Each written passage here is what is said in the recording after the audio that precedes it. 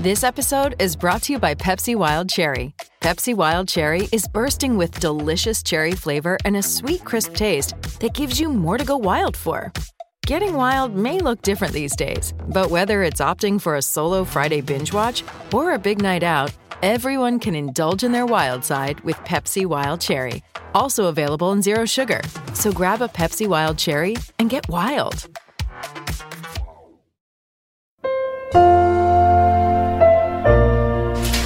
Why am I with Seabus Super? Because I'm a builder and they take care of me. Well, I had an accident on the work site and they helped me out, no worries. Yeah, they helped me out real fast. Mate, they just get me. Because they are for all of us. Seabus, for all of us. To consider if Seabus is right for you, visit cbussuper.com.au for a copy of the PDS. I had to go about it, write it out and find it myself. And there's some stories I can tell you. This is the Final Word World Cup Daily, day 25, coming to you from Lord's Cricket Ground, thanks to Seabus Super, the industry super fund hitting various people's retirements for 60. You can find them at cbussuper.com.au. Pakistan took on South Africa at Lord's, the first game of the World Cup at Lord's under sunny skies that became gloomy, terrifying skies, but no rain fell, but a result did. I'm Jeff Lemon. Adam Collins is going to tell you about it in 30 seconds or fewer. Hello, I am. It took us 25 days to get to Lord's, but it was worth it for Pakistan. 308 for 7 is what they made. A good opening stand with Imam and Fakhar Zaman, and then they built nicely with Babar Azam, but it was all about Haris Sohail. He made 89 off 59 balls. He smashed them all over the park. He made a rapid half-century stand with Imad Wasim into the final 10, so they had a very big score to defend. They did it easily, really. South Africa lost a wicket in the second over thanks to Mohammad Amir. He picked up 2. Shadab Khan picked up 3. No one really got going. The skipper, Du Plessis, made 63, but it was a bit of a shambles, really. They fell well short by 49 runs. How did I go? 3 seconds over. That's okay. I'm relaxed about that. Yeah. I've just written a match report, so therefore it's all in my head. Yeah, you know.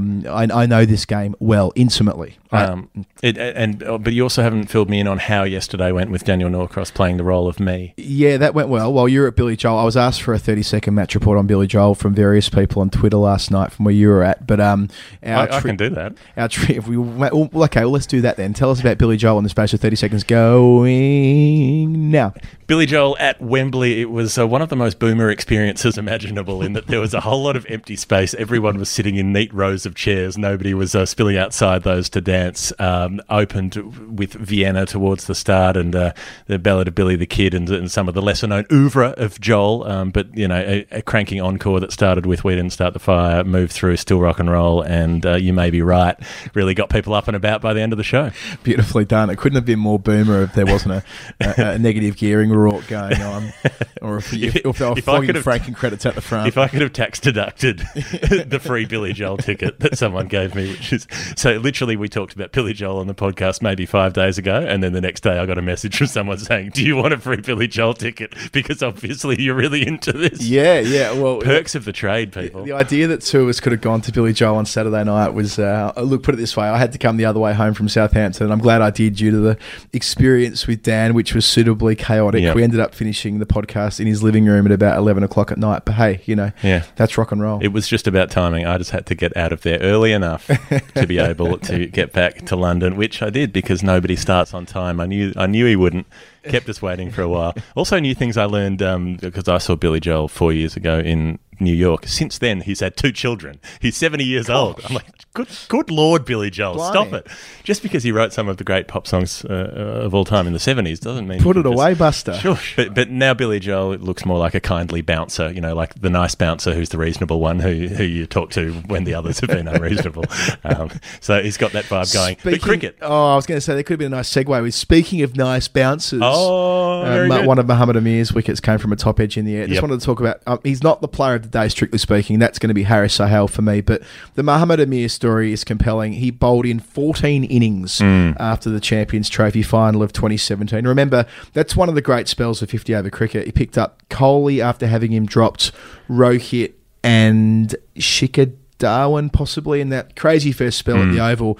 And then took 5 wickets at 92 across 14 one-day internationals thereafter. Didn't make his way into the provisional squad, just snuck in at the last minute to the side. And now that ball he bowled, his first ball of the day, to Hashim Amla down the slope for the left-hander coming from the pavilion end, was absolutely... Oh, well, put it this way. It's actually how I remember Muhammad Amir when he first bowled here in 2011. 10, yeah. 10 or 11, whatever it was. Well, actually, he bowled here in 2 consecutive years, but the point is, it's the test match, the ill-fated test match for him when he was stung for spot fixing. That was the way he was swinging the ball as a teenager, and when he's at his absolute best, he's a true joy, and that was the case again today, and he's now got the equal most amount of wickets in the tournament. I think it's a great story. Also a really good review because it was given not out. Great review, and he insisted. And it was swinging, it was hitting him in front of leg stump, but it had finished its swing basically, so it was hitting leg stump flush rather than clipping, which meant it was overturned. It was a very Mitchell Starc review. I've seen Mitchell Starc reviews ball just like that,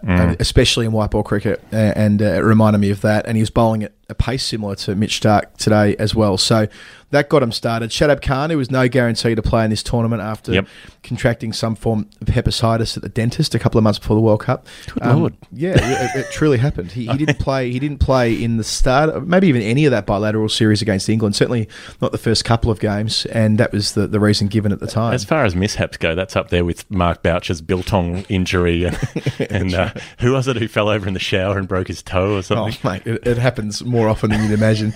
It depends what you're up to in the shower. Smith's going to fall over in the shower if you keep shadow batting in there. It was quite a fun press conference that Steve Smith won a couple of days, by the way. I'm not sure if you listened back to the audio, but he pretty much was just riffing, just telling gags. I'm like, this is not the Steve Smith press conference I remember from when he was captain. No, this is the Steve Smith press conference from 2010-11 when he came in as a professional comedian just to lighten the mood in the dressing room, tell a few jokes. Geez, good to be back at Lord's, isn't it? Yeah. I know, it's not really what I plan to say next, but now I'm looking out across this gorgeous vista. To the right of us is the grandstand, to the left, the mound stand. One thing I want to say about Lord's today, and maybe I could... No, I'm not going to put it in the Hall of Fame because it's just rubbish, is that the bloody scoreboard isn't working here. The scoreboard on top of it's the Gubby Allen stand over there. Normally...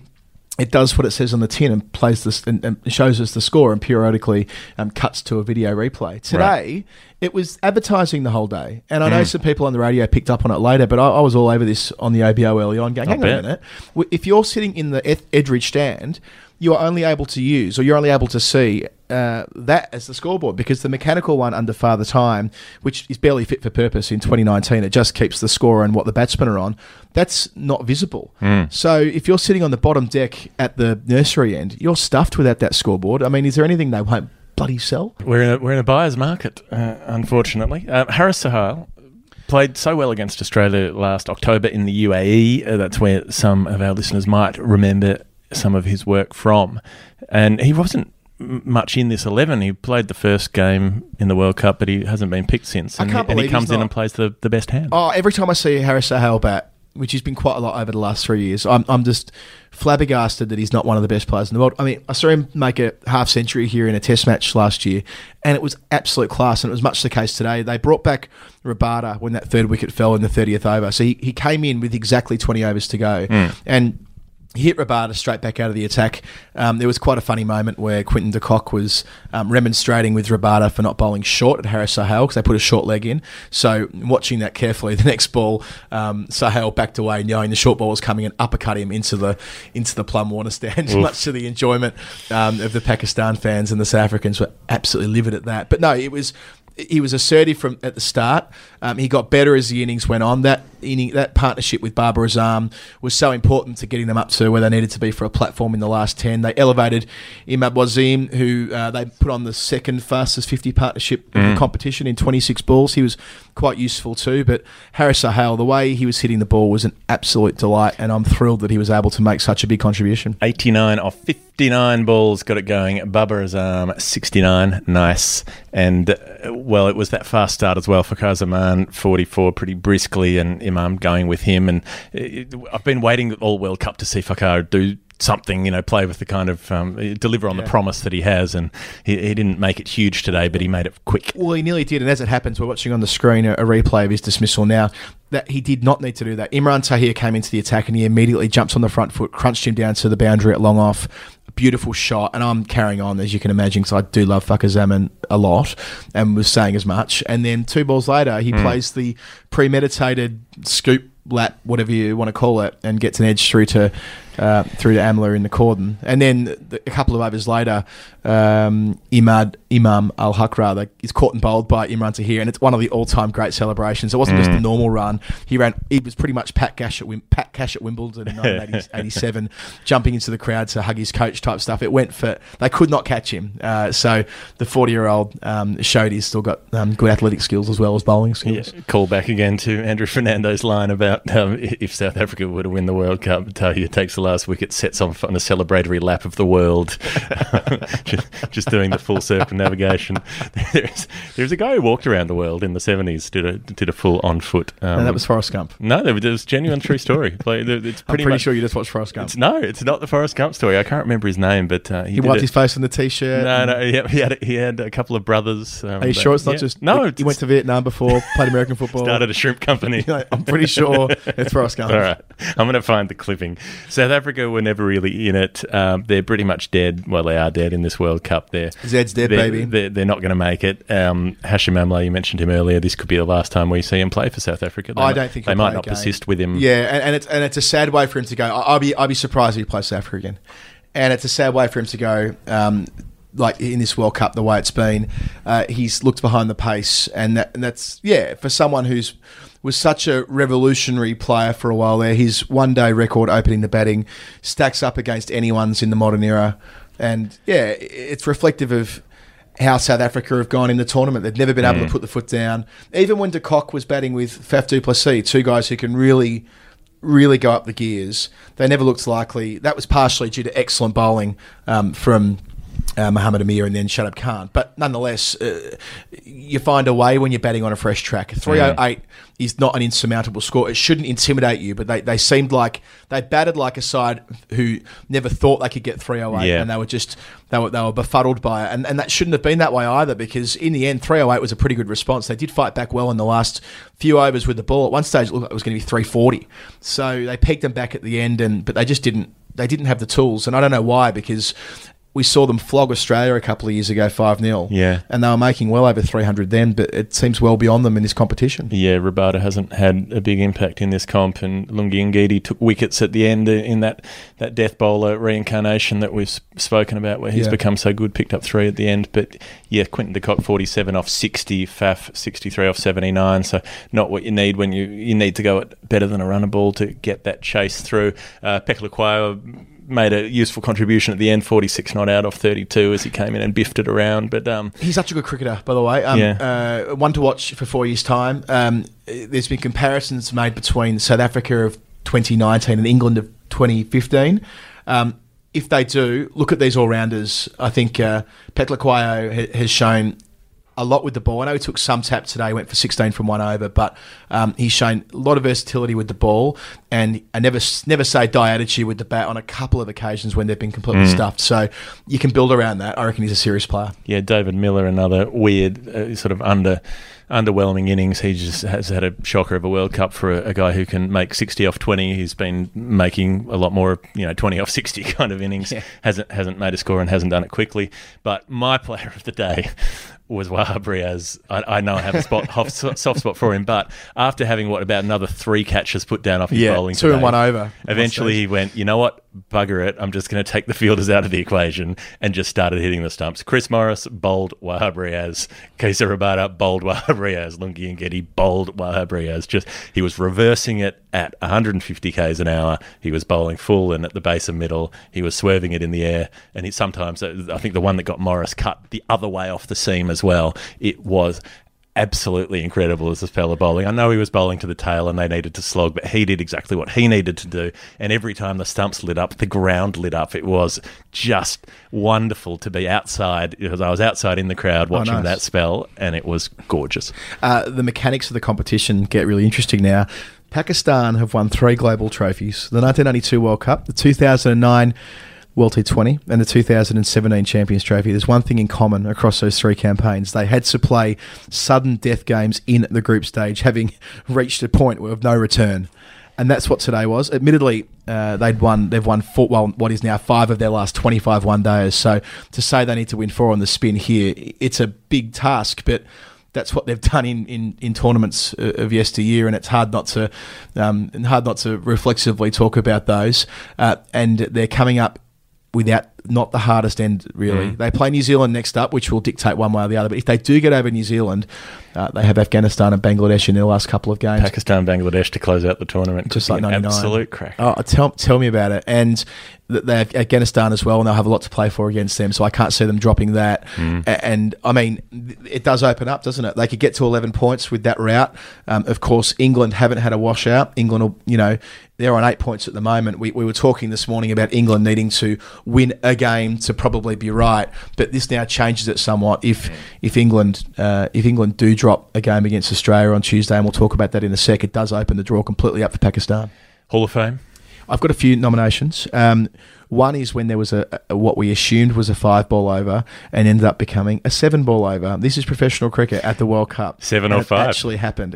Well, they thought it was 5, so they called back Morris to bowl another delivery. Yep. And upon the over being completed, they're like, sorry, that was a 7-ball over. It was one or the other. Either way, there was mass confusion at one point. And I love the idea that something as village as that can still happen in 2019 on the global stage. Well played there. I don't know if this is a broader thing, but I know that a few of my friends have a scoring system where they give things 7 out of 5. Like, if it was really good, how good was that? Well, probably a 7 out of 5. Yeah, okay, I can see that. I don't know if it exists more broadly. Let us know if it does. Yeah, the music not stopping in time to start one over. So there was a Maroon 5 song playing over the tannoy here at Lord's. Remember, it's the first game here in 25 days. It feels kind of weird that we're only arriving at HQ now. It's a bit like with the Women's World Cup 2 years ago. We only played the final here, which was ridiculous. Yep. But anyway, so the music didn't stop in time. They had to be held until the DJ was able to, I don't know, turn the mixer down or whatever it was.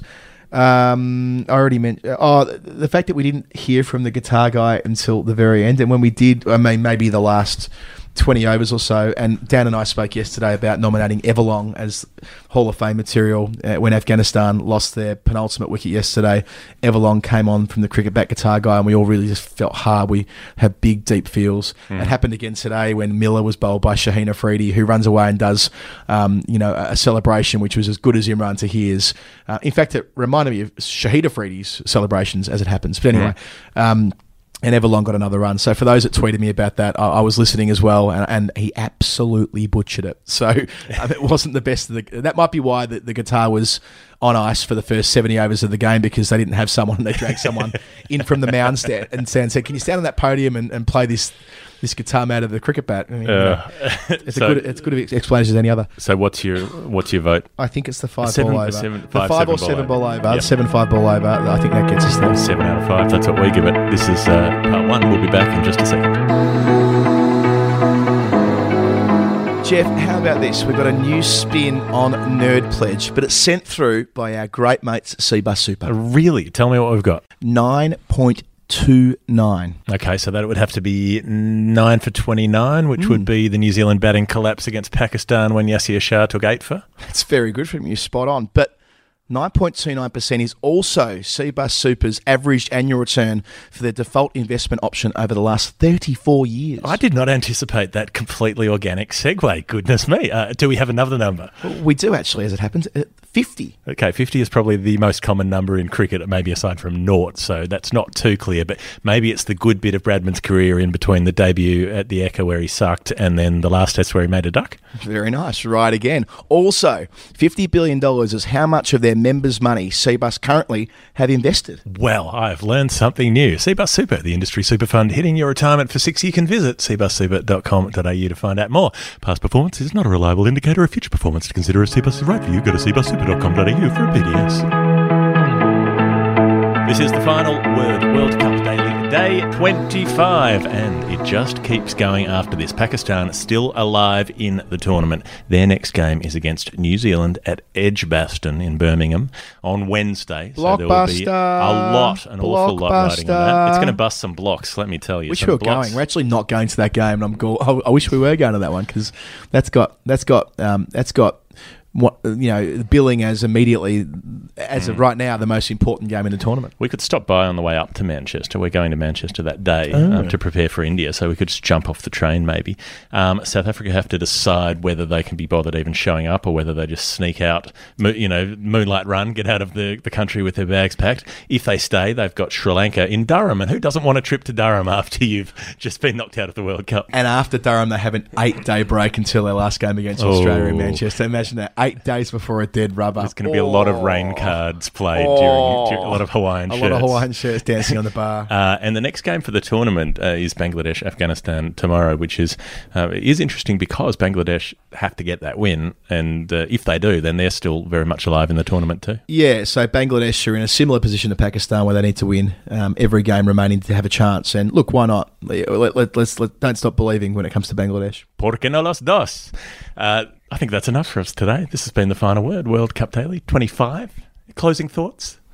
None really. I'm just glad that Pakistan are happy. When they're happy, I tend to be. Thanks to our friends at Cbus Super. Check out their work at cbussuper.com.au. We will be back with you tomorrow, Jeff Lemon and Adam Collins, for day 26, the 26th day of this World Cup. And I ain't George Benson. I ain't protected, brother. I ain't fenced in. If my future questions my current senses, that'll be the same we've been doing for centuries. Sorry if I ran out to empty. Wrote this so you know what I meant here. I had to go about it, write it out, and find it myself. And there's some stories I can tell you. I had to fail, had to fall just for what I did well. And there's some stories. Every day, hundreds of thousands of us are building a future we can all be proud of. For over 34 years, the Growth Cbus My Super option has returned an average of 9.29% per annum for its members, while investing in projects that not only create jobs, but something better. Cbus, for all of us. To consider if Cbus is right for you, go to cbussuper.com.au for a PDS. Past performance is not a reliable indicator of future performance.